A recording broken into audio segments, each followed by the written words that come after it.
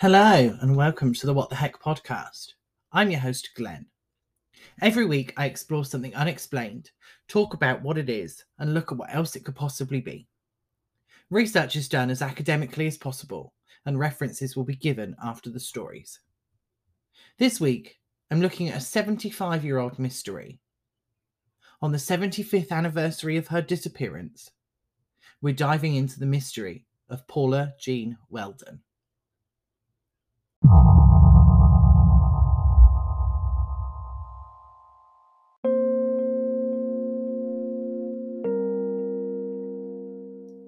Paula was born in 1928. Her father, William Weldon, was a well-known engineer, architect, and designer.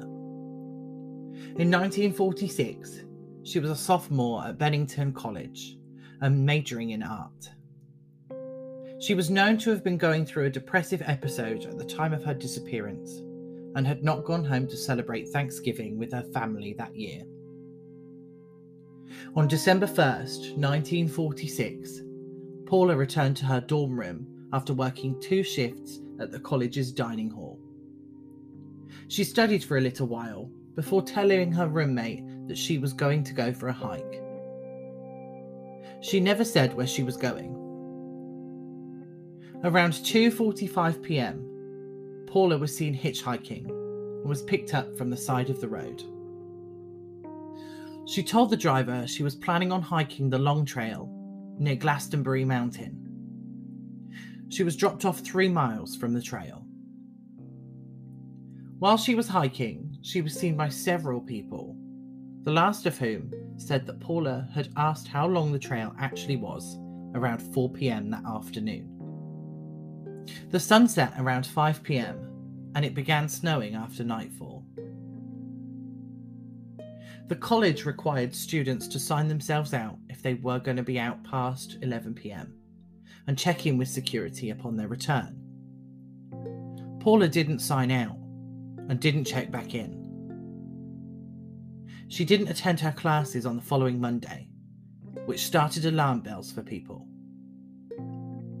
The college president phoned her parents to ask if she had gone home to visit, prompting William to travel to Bennington, Vermont, to begin searching for his eldest daughter. Paula had been dubbed the Red Riding Hood of Bennington due to the red parka that she wore during her hikes. The day that she went missing, she was wearing that parka, blue jeans, trainers, and a small watch. Not good clothing to wear if snow is approaching. However, it was only 10 degrees Celsius when she left to go hiking, and it didn't snow for a few hours afterwards, with the temperature dropping to minus 12 degrees Celsius at some points during the storm. Upon William's arrival to Bennington, the search for Paula began. College students were given time off to help with the search. The police were yet to be involved. The first place they checked was Everett Cave, which Paula had said that she wanted to hike to one day. When the search party got to the cave, there were no signs of her, and no evidence that she had even been around the area. William expressed his frustration that the police weren't involved in the search for his daughter and reached out to New York State Police. They joined the search, and eventually Connecticut Police joined as well. Soon after, a waitress in Fall River, Massachusetts, reported a sighting of Paula. She had allegedly served a disturbed young woman that she believes looks like Paula. There's no elaboration of what disturbed means here, but it's likely another way of saying agitated. It could also mean fearful, or that she caused a scene for one reason or another. She could even have been hysterical. Whoever it was that had been seen wasn't calm, that's for sure. After hearing about the possible sighting, William disappeared for 36 hours. When questioned later, he states that he was following the lead, but it was so secretive that William became a prime suspect in the investigation. Rumours began that Paula had been upset over an argument she'd had with her family over not going home for Thanksgiving. In response, William said that Paula had also been upset about a man that she liked and he should also be a suspect. It was speculated that the investigation had been poorly managed. Even the college president claimed there was foul play and that Paula's body was being concealed. This was unfounded though, because the investigator report said that the police had gone above and beyond in the search for her. They had dug up an extensive area to look for a corpse. This was unsuccessful, however. William's allegation that it could have been Paula's boyfriend was not taken seriously. It's believed that he was only saying it was the boyfriend because he didn't approve of the relationship. The only proof that surfaced from the allegation came from a psychic too. The allegation that it was the boyfriend and the disappearance of William for 36 hours led to the relationship between him and the police being strained. William felt the police weren't taking the case seriously and were being unprofessional, and many felt that William was involved in Paula's disappearance. Bad weather led to the search parties disbanding, but the investigation didn't end. One of the suspects, Fred Gadet, lived in a shack near the Long Trail and had interviewed as a witness. Every time he was interviewed, his story changed. 9 years later, in 1955, he came forward and said that he knew where Paula's body was. After being questioned again, he admitted to making it up for attention. However, after getting drunk one night, he boasted that he had killed and buried Paula. He was never arrested or charged, though. In 1968, skeletal remains were found near the area of Paula's disappearance. However, they were ruled to be too old to be Paula's remains. The case has gone cold since then, but she still has a profile on the Charlie Project.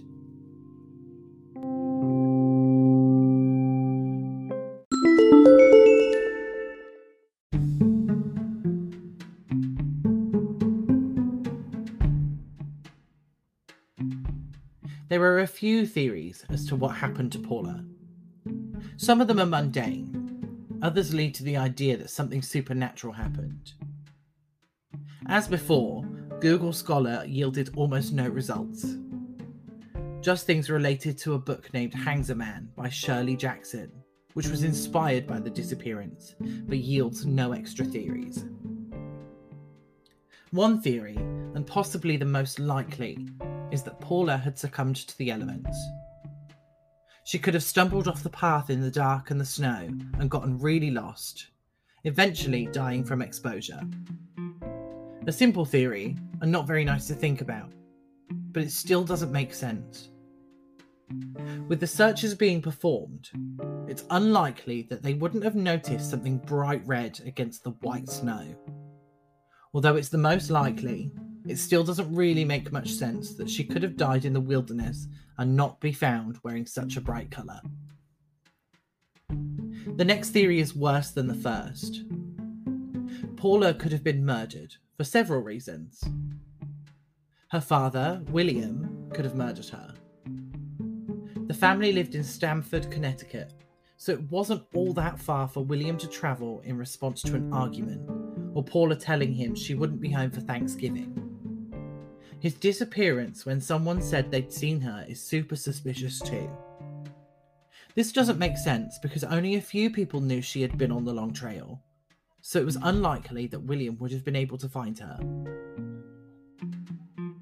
She may also have seen something she wasn't supposed to. The Long Trail extends up to the border of Canada, so it's possible that she saw some kind of illegal situation unfolding along the trail and paid the price for it. Or maybe it was a crime of convenience, with Paula being in the wrong place at the wrong time, or because someone thought she was easy prey since she was alone and attractive. It could have been some random people, or even Paul Gadet. In order for that theory to work, Paula had to get far enough up the trail to be away from most of the public before it got too dark and snowed. But without finding any remains, it's difficult to say whether this is even likely. Another theory is that Paula fled Bennington for a new start. It makes sense, since she was feeling like things weren't great as they were.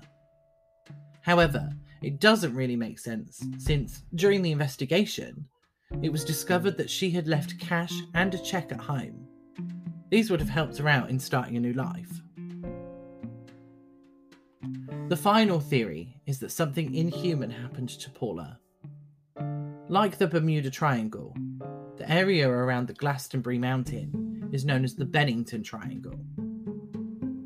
It's the site of many rumours of strange happenings and maybe even a serial killer. Possibilities include aliens, cryptids, and any other kind of mysterious monster. It could have even been a time slip or a wormhole that draws people in only to take them somewhere else. Without anything to go on, these theories are just speculation though. My personal theory is supported by the fact that at least 5 people went missing between 1945 and 1950 in the area. Those numbers lead to the possibility that there was a serial killer active in the area at the time. It's entirely possible that Paula was the victim of such a murderer. Someone who got away with it and then carried on when the trail went cold. For now, there's next to no evidence leading to any definitive answer, and everything is just speculation, even 75 years on. The mystery might have already been solved with the finding of the skeletal remains, but we don't know for now.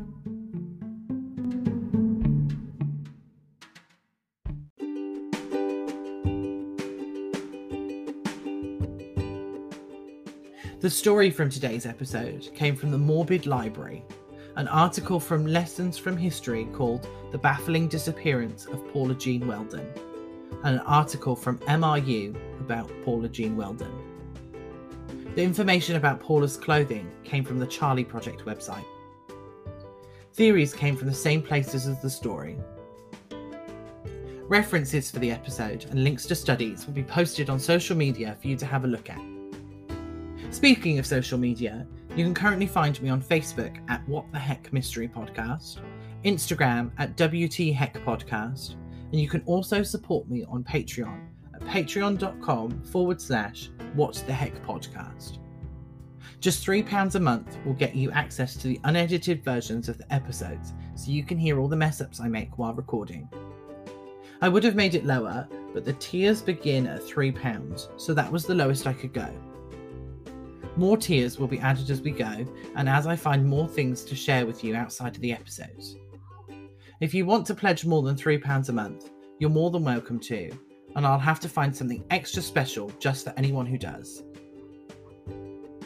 I've also set up an email address, whattheheckpod3@gmail.com. I'd like you to send in your stories of the unexplained so I can read them out in secondary episodes. But if you have any issues with my phrasing or think some of the things that I've said are insensitive, please don't be afraid to let me know and I'll address them in episodes as I record them.